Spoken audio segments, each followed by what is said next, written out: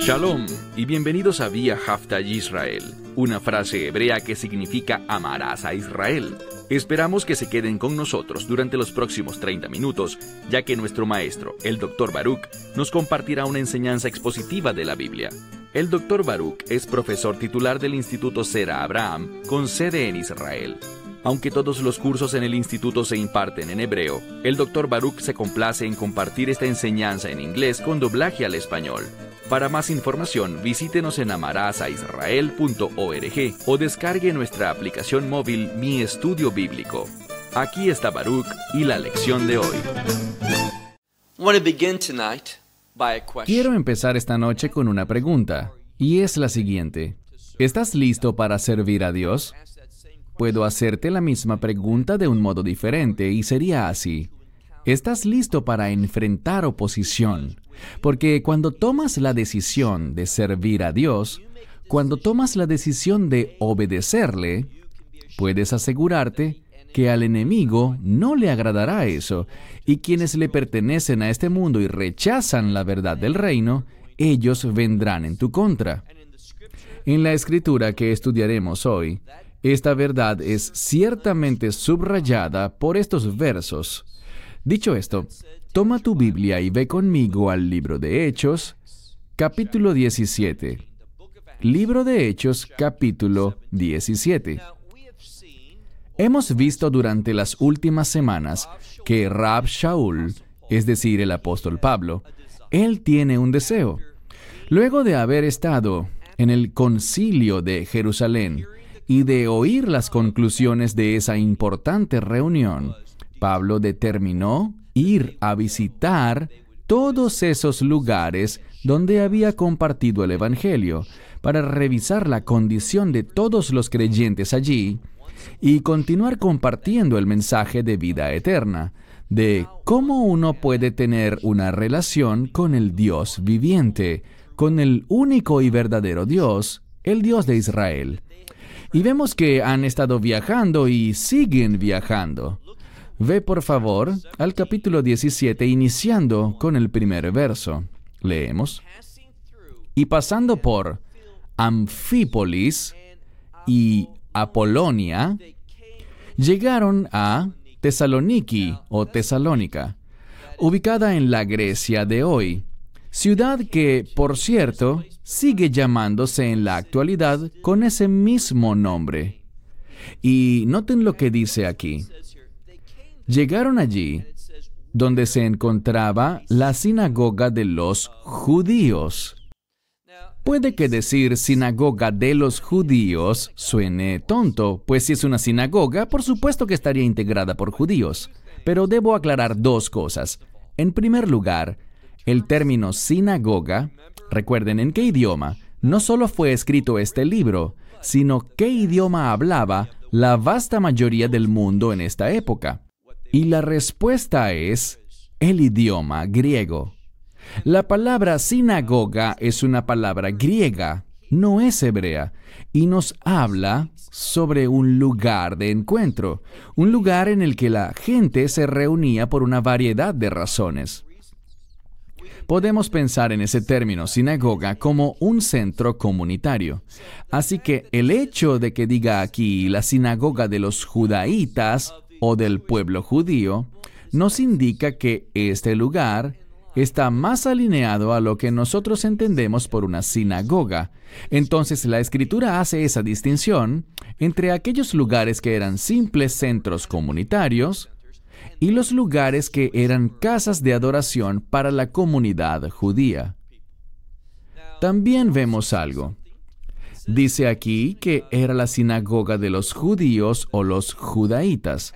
Y quizás lo que debemos extraer de aquí es que este lugar era una casa de adoración, pero estaba bajo el auspicio de los judaítas, es decir, de personas que guardaban las tradiciones de los ancianos. Y la razón por la que digo esto se volverá bastante clara dentro de unos momentos. Mira de nuevo el verso 1. Y pasando por este lugar, Anfípolis y Apolonia, llegaron a Tesalónica, donde estaba la sinagoga de los judíos. Verso 2.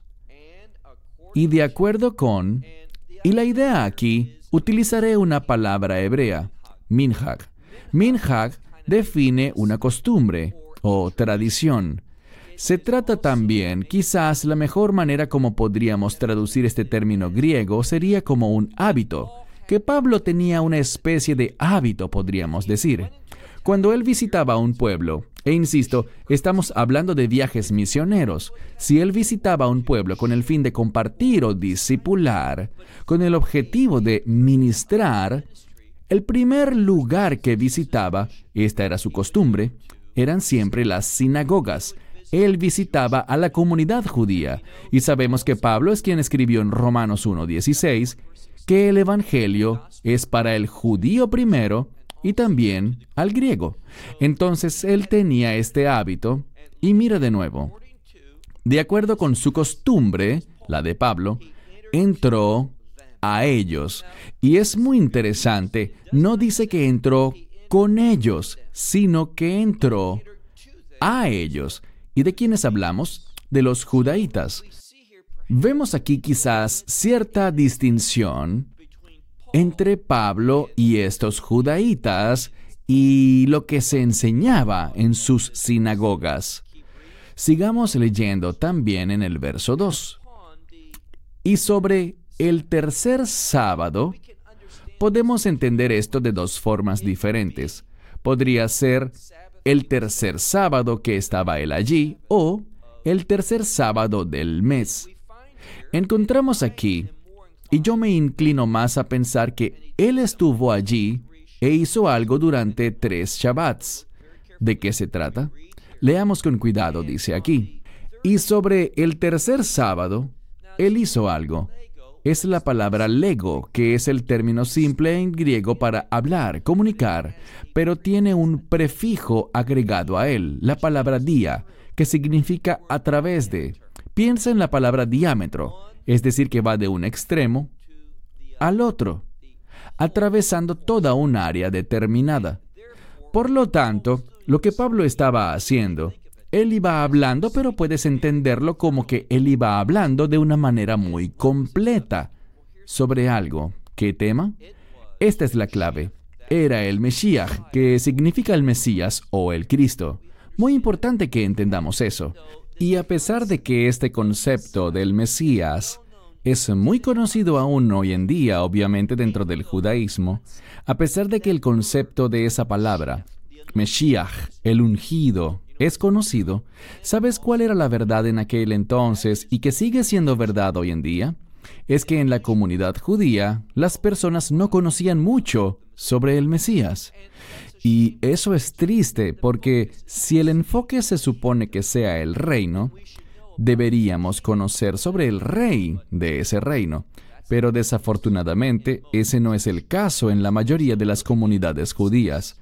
Leamos de nuevo, dice, que al tercer sábado, él les habló de manera completa a ellos, a los judaítas, desde las Escrituras.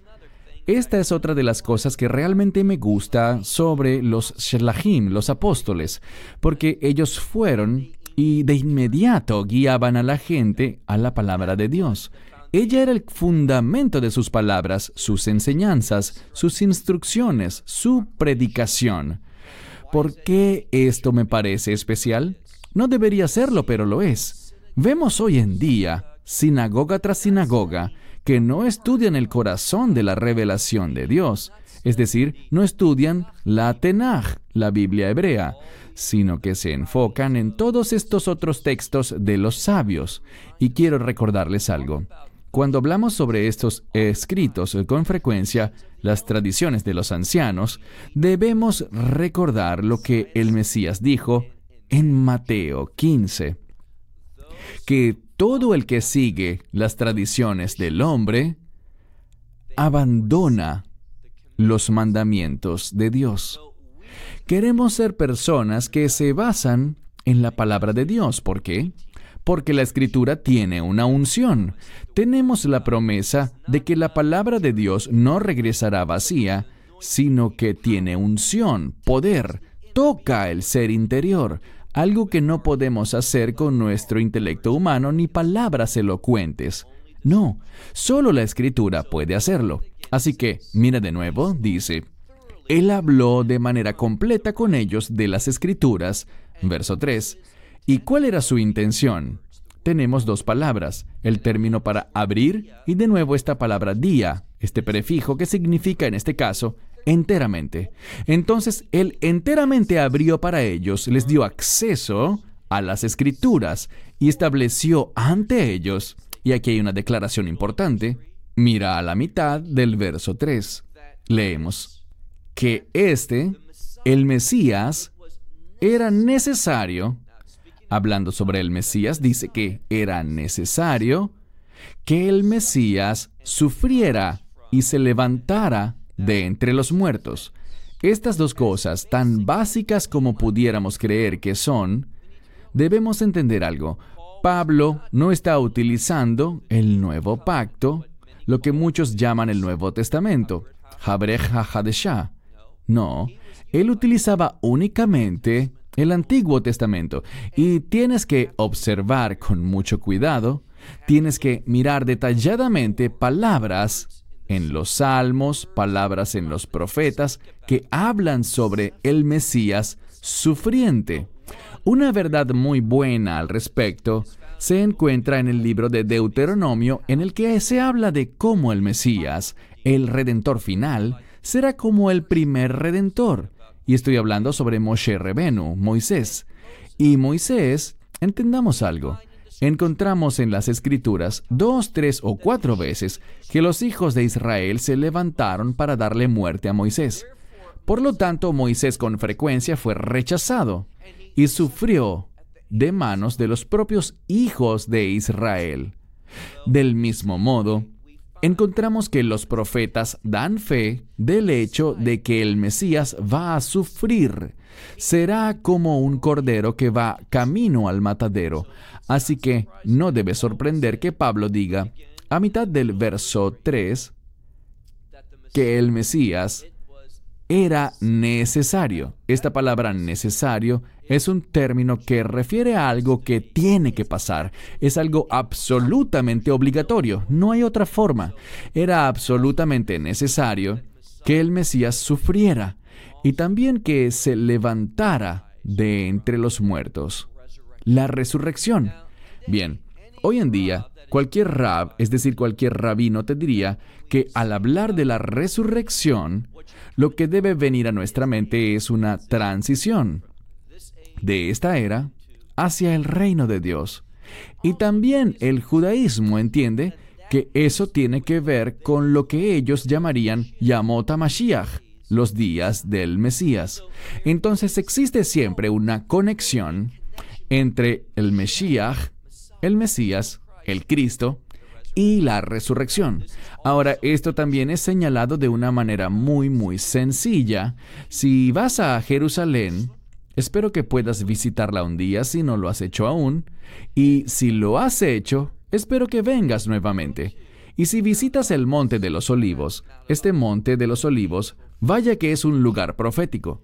Tradicionalmente, vemos una conexión entre el Monte de los Olivos y la resurrección. Y el Mesías, cuando regrese, esto lo enseña el judaísmo como la venida del Mesías. No lo ven como su regreso, pero nosotros sabemos que así lo es. Su segunda venida. Él vendrá del mismo modo como ascendió desde el Monte de los Olivos. Él volverá allí y de acuerdo con la tradición judía, no con la Biblia, ellos ven que la resurrección ocurrirá en ese momento y en ese lugar. Por esto es que el Monte de los Olivos, si alguna vez has visitado ese lugar, lo habrás conocido como un cementerio, donde esperan que resuciten todos los muertos. Entonces, esta idea del Mesías y la resurrección es fundamental en el judaísmo actual y ciertamente de acuerdo con la verdad profética de los escritos de la Biblia. Entonces, Pablo estaba abriendo por completo esto para ellos y estableciendo frente a ellos que, de acuerdo con la Escritura, el Mesías era necesario que sufriera y fuera levantado de entre los muertos, y que Yeshua, es el Mesías. Bien, no es suficiente, y esto es importante, no es suficiente saber que existe un Mesías. Todos deben conocer el nombre, la identidad del Mesías. De lo contrario, no lo puedes recibir. Una de las verdades de las Escrituras es que lo recibimos por fe. Confesamos su nombre y creemos en el corazón. Eso es lo que dice Pablo en el libro de Romanos. Así que para recibir al Mesías es un requisito conocer el nombre del Mesías. Mira de nuevo, la razón por la que él subraya esto es porque este Yeshua es el Mesías, a quien yo le estoy proclamando a ustedes, o de quien yo les predico. Pablo no disimuló el hecho de su predicación. No se trata simplemente de hablar, sino de anunciar de una manera formal. Y aquí está la clave: con autoridad. Pablo, y esto es importante porque todo este asunto sobre predicar, bien, es una predicación, pero también está relacionado con las promesas de Dios.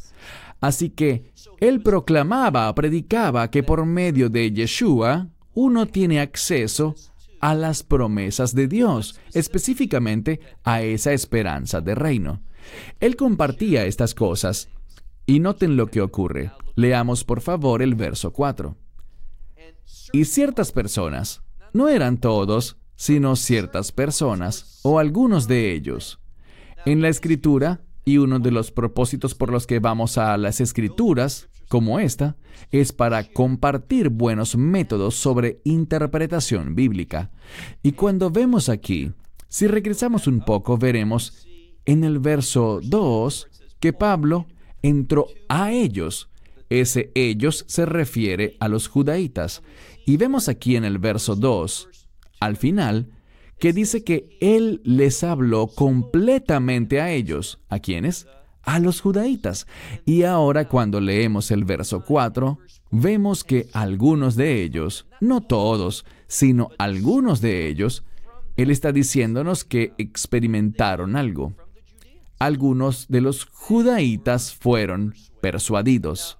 Algunas Biblias utilizan aquí la palabra creyeron, y está bien, pero el término apunta más al hecho de que escucharon y llegaron a la fe. Fueron persuadidos, pero efectivamente creyeron. Esa obviamente es una conclusión acertada. Así que veamos. Y algunos de ellos creyeron y se unieron a Pablo y Silas. Ahora, no solo fueron algunos de los judaítas, sino que de inmediato querían unirse a Pablo y a Silas. ¿De qué te habla eso? De un deseo por aprender más, un deseo por ser discipulados. Una de las cosas que vemos sobre Pablo es que él era un maestro de la palabra de Dios. Su enseñanza estaba fuertemente involucrada con lo que yo llamaría doctrina. Cuando leemos sus epístolas, hallamos una y otra vez a Pablo enseñando doctrina, esos elementos, esos aspectos fundamentales de nuestra fe.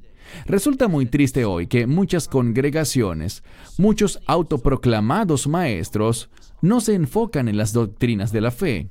No están atados a las Escrituras. Puede que mencionen cosas de la Escritura, pero no enseñan la palabra de Dios.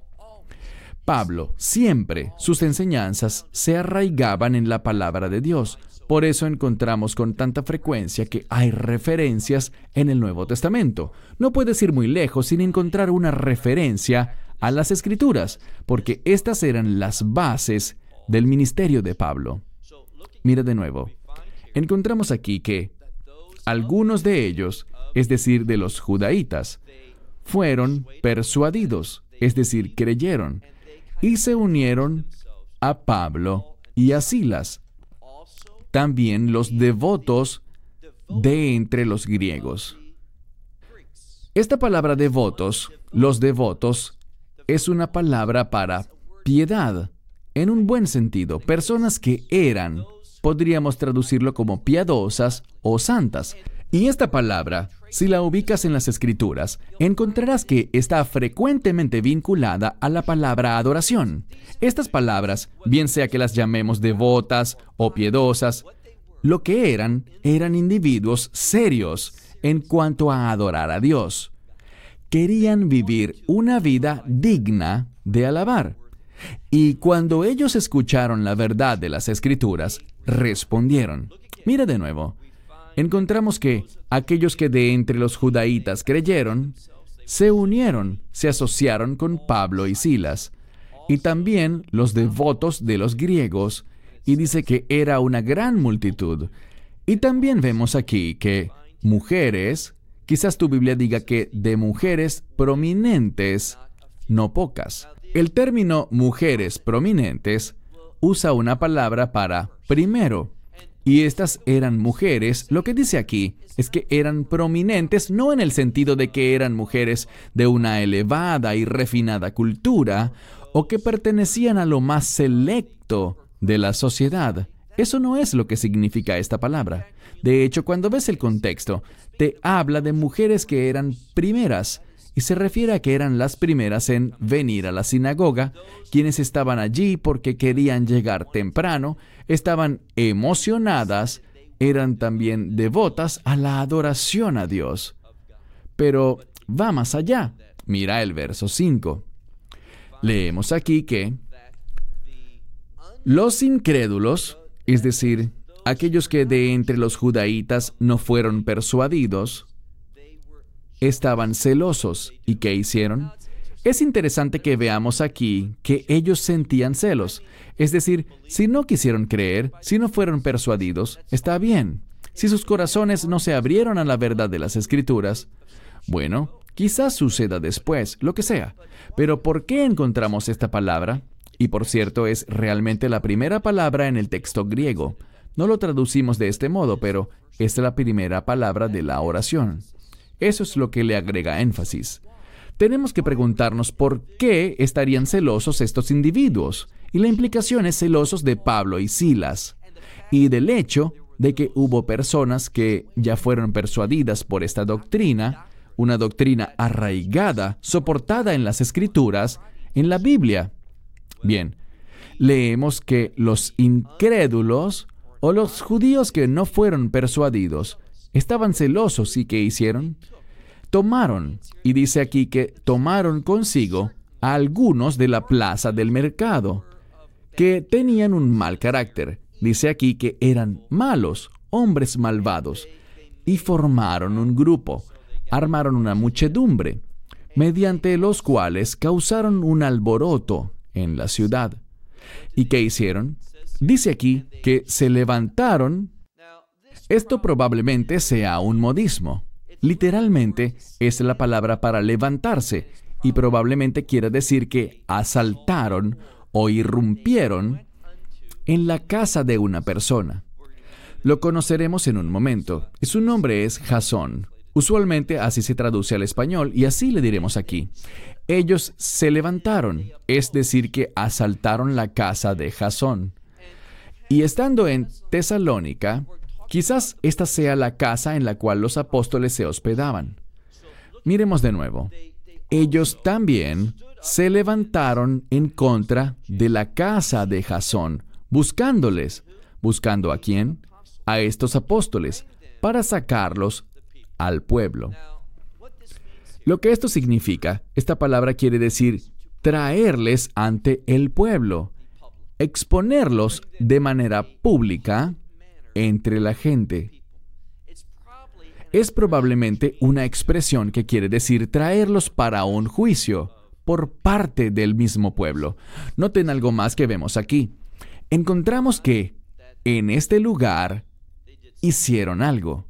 Dice, estos individuos, noten de nuevo, dice que estos individuos tuvieron un problema allí porque, veamos en el verso 6, pero no los encontraron. Entonces arrastraron a Jasón y a algunos de los hermanos y lo hicieron ante los magistrados, es decir, los líderes de la ciudad, y gritando decían que estos hombres al mundo le hicieron algo.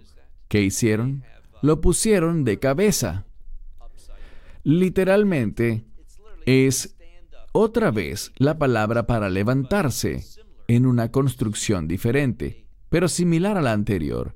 Ellos que causaron que el mundo se volteara de cabeza, dice, ellos también, estos hombres de quienes oímos hablar, estos apóstoles que están causando estragos, también han llegado aquí.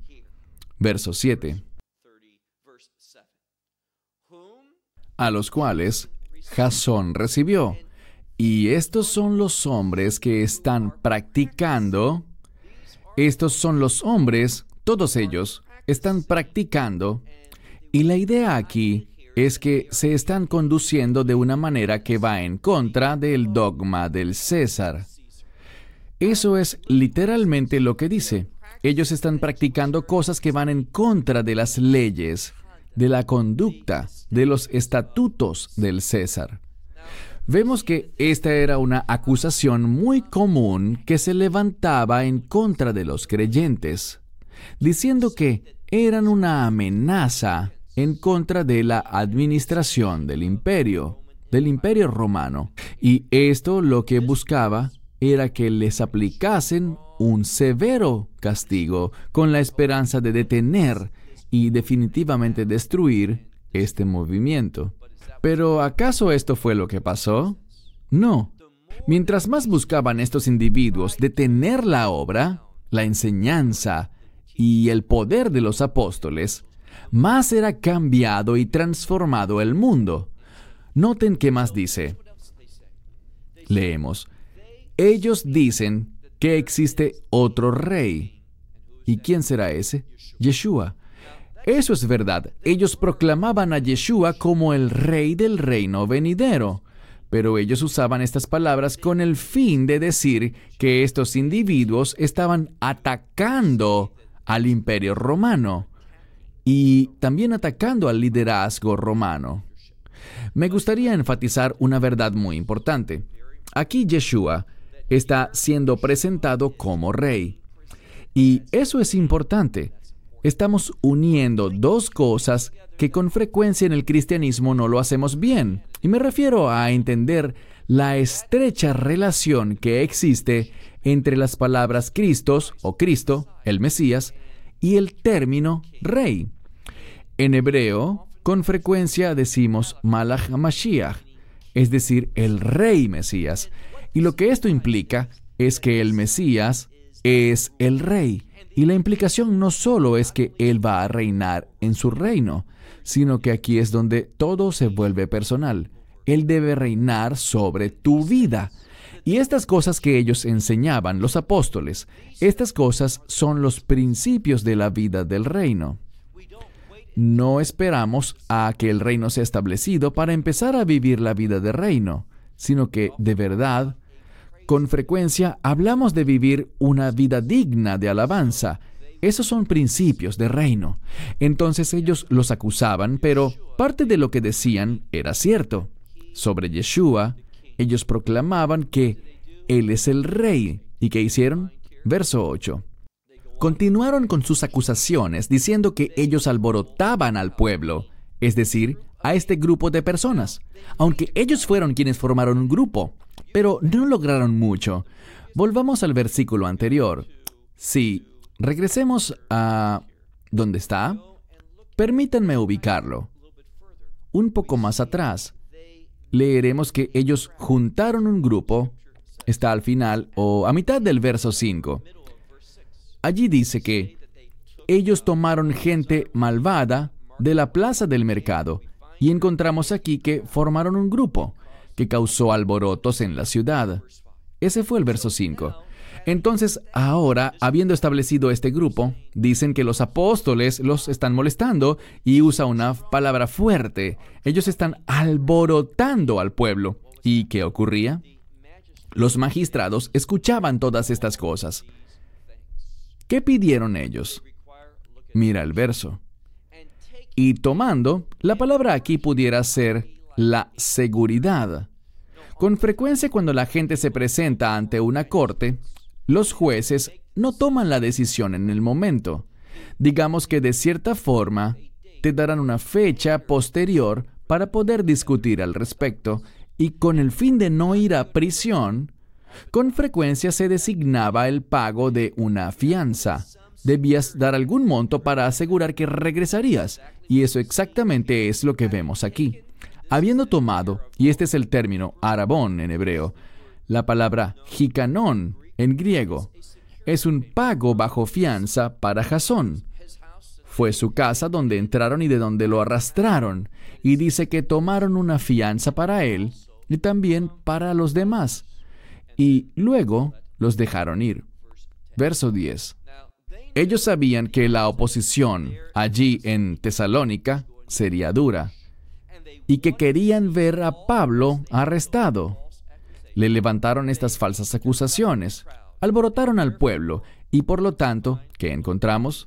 Pasemos a la siguiente sección del capítulo 17, que inicia en el verso 10 y dice: Pero los hermanos, es decir, en contraste con lo que estaba pasando, dice que los hermanos, y estos son los creyentes allí en Tesalónica, dice que inmediatamente, de noche, entonces para mostrar un énfasis, para mostrar urgencia, una vez más dice que de inmediato los hermanos, de noche, enviaron a Pablo y también a Silas a Berea.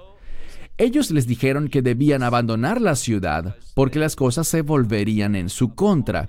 Y por lo tanto, recuerden, Pablo y Silas eran apóstoles muy prominentes y querían acabar con ellos pensando que al destruir el liderazgo, del mismo modo, dañarían al resto de los creyentes. Los hermanos entonces querían que Pablo y Silas partieran a otro lugar. Leemos en el verso 10 que se trata de Berea, donde al llegar, ¿qué aprendemos? Bien, regresemos al verso 1 de este capítulo. Leemos aquí que cuando llegaron a Tesalónica, dice, fueron a la sinagoga de los judíos, de acuerdo con la tradición, el minhag, la costumbre de Pablo, y fueron a ellos. Ahora vemos que nada ha cambiado. Esta era la metodología de Pablo. Él siempre quería reunirse con la comunidad judía primero. Entonces, llegando a Berea, habían judíos allí y una sinagoga. Así que veamos de nuevo el verso 10 al final. Y habiendo llegado a la ciudad, a la sinagoga de los judíos, ellos fueron, verso 11, y fueron estos, y la palabra aquí, no sé cómo traducirla con precisión, pero es la palabra para bueno y el término para lo que llamaríamos genética. Entonces, buena genética, esto es lo que quiere decir esta palabra. Genética tiene que ver con las cosas que están por dentro. Las llamamos genes, pero en hebreo se define como midod tovot, que significa sería algo como buenos rasgos característicos. Las personas en Berea tenían buen carácter, tenían rasgos que agradaban a Dios y eran de mejores características o de mejor carácter que aquellos que habitaban en Tesalónica. Así que, ¿qué hicieron? Ellos recibieron la palabra con toda disposición, y eso es importante, porque vamos a ver su concepto sobre la vida. ¿Por qué ellos tenían midod tovot? Esta es la respuesta.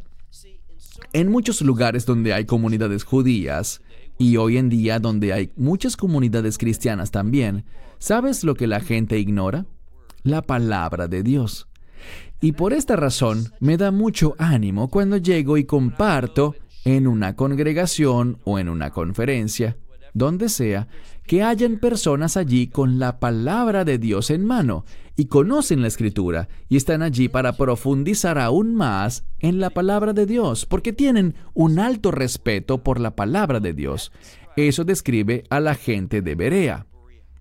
Pero desafortunadamente existen otros lugares donde vas y empiezas a enseñar y simplemente sus expresiones faciales denotan confusión.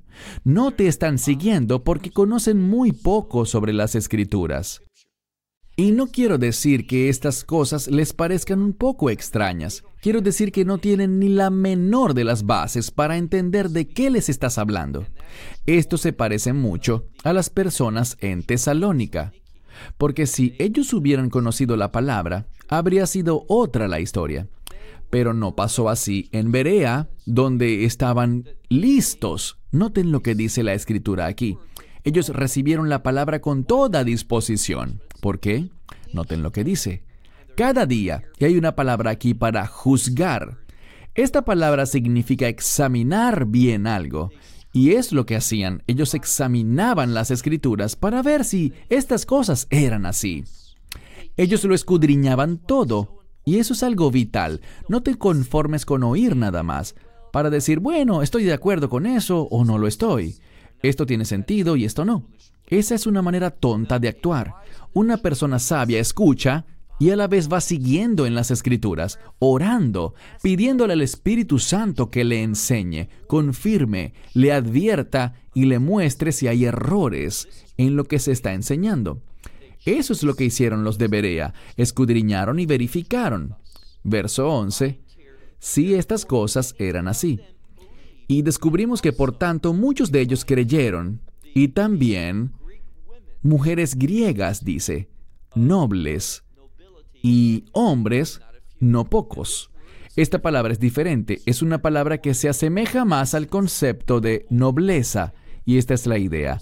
Personas que tenían buena reputación, es decir, personas que no necesariamente eran las primeras en llegar a la casa de adoración, como vimos anteriormente con otras mujeres, sino que éstas tenían una buena reputación, una santa reputación, con estos buenos rasgos característicos. Verso 13. Leemos aquí, y esta primera palabra es una conjunción que nos muestra algo que está en contraste.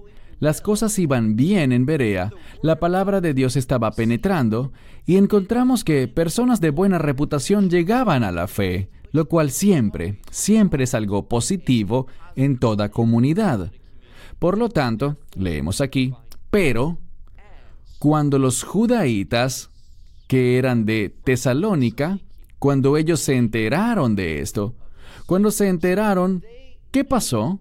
Cuando se enteraron que también en Berea era proclamada por Pablo. ¿Qué era proclamada por Pablo? La palabra de Dios. Esto es significativo porque ellos no enseñaban religión, ellos no enseñaban principios espirituales. ¿Qué es lo que hacían? Ellos estaban instruyendo, muy importante. Ver la terminología aquí. Ellos proclamaban la palabra de Dios. Y por lo tanto, ¿qué hicieron estos judaítas de Tesalónica? Dice que ellos llegaron también allí para alborotar al pueblo. La misma metodología. Formaron una muchedumbre y crearon problemas, de modo que los magistrados, el gobierno, que no querían problemas, que querían que todo estuviese tranquilo, que la gente pagara sus impuestos y continuara con su vida, sin rebeliones, sin problemas para la administración del Imperio Romano. Entonces, encontramos aquí que también ellos llegaron allí para alborotar al pueblo. Verso 14. Y entonces, de inmediato, los hermanos enviaron a Pablo para irse por el mar, es decir, a navegar fuera de allí. Pero encontramos esta vez que Silas y Timoteo se quedaron allí. Estamos preparándonos porque llegamos ya al verso 15, que es nuestro último verso hoy. Y vamos a ver que Pablo ha estado viajando por mucho tiempo. Estuvo en Jerusalén, fue para Asia, pasó por Troas, por Asia Menor, ha visitado muchos lugares y ahora sigue viajando. Recuerden dónde empezamos, él iba viajando y puedes hacer el recorrido en un mapa. Grandes distancias él recorrió. Y ahora se embarca de nuevo. Noten el verso 15. Leemos.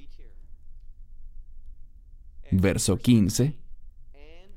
Y los que estaban escoltando a Pablo, es decir, viajando con él, lo llevaron ¿hasta dónde? Atenas. Bien, él estuvo en Grecia un buen tiempo y ahora va al centro de Grecia. Y esta es Atenas. Vamos a descubrir que un evento muy importante, uno de los más importantes en todo el libro de Hechos, está por suceder, en este capítulo, en esta ciudad. Así que mira de nuevo el verso 15. Y los que escoltaban a Pablo, lo trajeron a Atenas, y recibiendo, es decir, los hombres que escoltaban a Pablo, recibieron una instrucción. ¿Quién dictó esta orden? Obviamente Pablo. Él, habiendo llegado a Atenas, les dio una instrucción para Silas y Timoteo. ¿Se acuerdan de Timoteo? Lo conocimos hace algunas semanas, un hombre que era muy útil, un individuo, un fuerte creyente, en quien Pablo confiaba fuertemente, y Silas también. Así que ellos recibieron una instrucción para Silas y Timoteo, con el fin de que rápidamente ellos vinieran a él. Ellos recibieron esta instrucción. ¿Y qué hicieron? Los que escoltaban a Pablo partieron de allí. Una de las cosas que quiero dejarte antes de cerrar es la siguiente. Vemos de qué manera estas personas que estaban trabajando, escoltando a Pablo, acompañándole para propósitos ministeriales por la verdad del reino, con el fin de evangelizar y compartir la palabra de Dios, lo cual es enfatizado una y otra vez, la palabra, lo que descubrimos es un carácter sumiso. Cuando Pablo da una orden, traigan a Silas y Timoteo, ellos habían estado viajando, ahora deben regresar. No se trata de tomar un avión, subirse a un tren o manejar su auto por algunas horas. Estamos hablando de una travesía muy compleja y a su vez costosa debido al número de días que debían viajar. Pero, ¿qué vemos? Ellos partieron y partieron de inmediato. Esto es lo que necesitamos comprender. Debemos, tal como dijimos al inicio, cuando oigamos o sintamos la dirección de Dios en nuestra vida, debemos responder de una vez. Debemos tener una característica de sumisión a la palabra de Dios y al liderazgo del Espíritu Santo en nuestras vidas. Y te dejo con el siguiente pensamiento. Cuando te sometes a la palabra de Dios, encontrarás dirección, liderazgo, asistencia, recursos, todo lo que necesites del Espíritu Santo. Pero si no te sometes a la palabra de Dios, te encontrarás contristando al Espíritu Santo y Él no estará muy activo en tu vida. Así que te pregunto de nuevo, ¿estás realmente dispuesto a servir a Dios? ¿Estás dispuesto a sufrir la oposición que los siervos de Dios encuentran en este mundo? Porque nosotros, como dice la Escritura, somos peregrinos y extranjeros. Nuestra ciudadanía está en otro lugar, en el reino de Dios. Y debemos vernos a nosotros mismos como enviados aquí. Habiendo sido salvos, habiendo sido redimidos por la gracia de Dios, por la sangre del Mesías, debemos vernos como enviados en una misión. Y eso involucra encontrar oposición. Pero hay buenas noticias. Por medio de Él somos más que vencedores. Cerramos con eso. Hasta la próxima semana cuando continuaremos en Hechos capítulo 17. Que Dios les bendiga ricamente. Shalom desde Israel. And shalom from Israel. Esperamos que te hayas edificado con el mensaje de hoy y lo compartas con otros. Te invitamos a seguir nuestros estudios cada semana por este canal y por el portal de YouTube de Amarás a Israel. También puedes descargar nuestra aplicación móvil gratuita, Mi Estudio Bíblico. Finalmente, para obtener más información sobre nosotros, visita nuestra web amarasaisrael.org, donde encontrarás otras conferencias de Baruch en audio, video y texto. Hasta el próximo programa. Que el Señor te bendiga en Yeshua HaMashiach, Jesús el Mesías, mientras caminas con Él. Shalom desde Israel.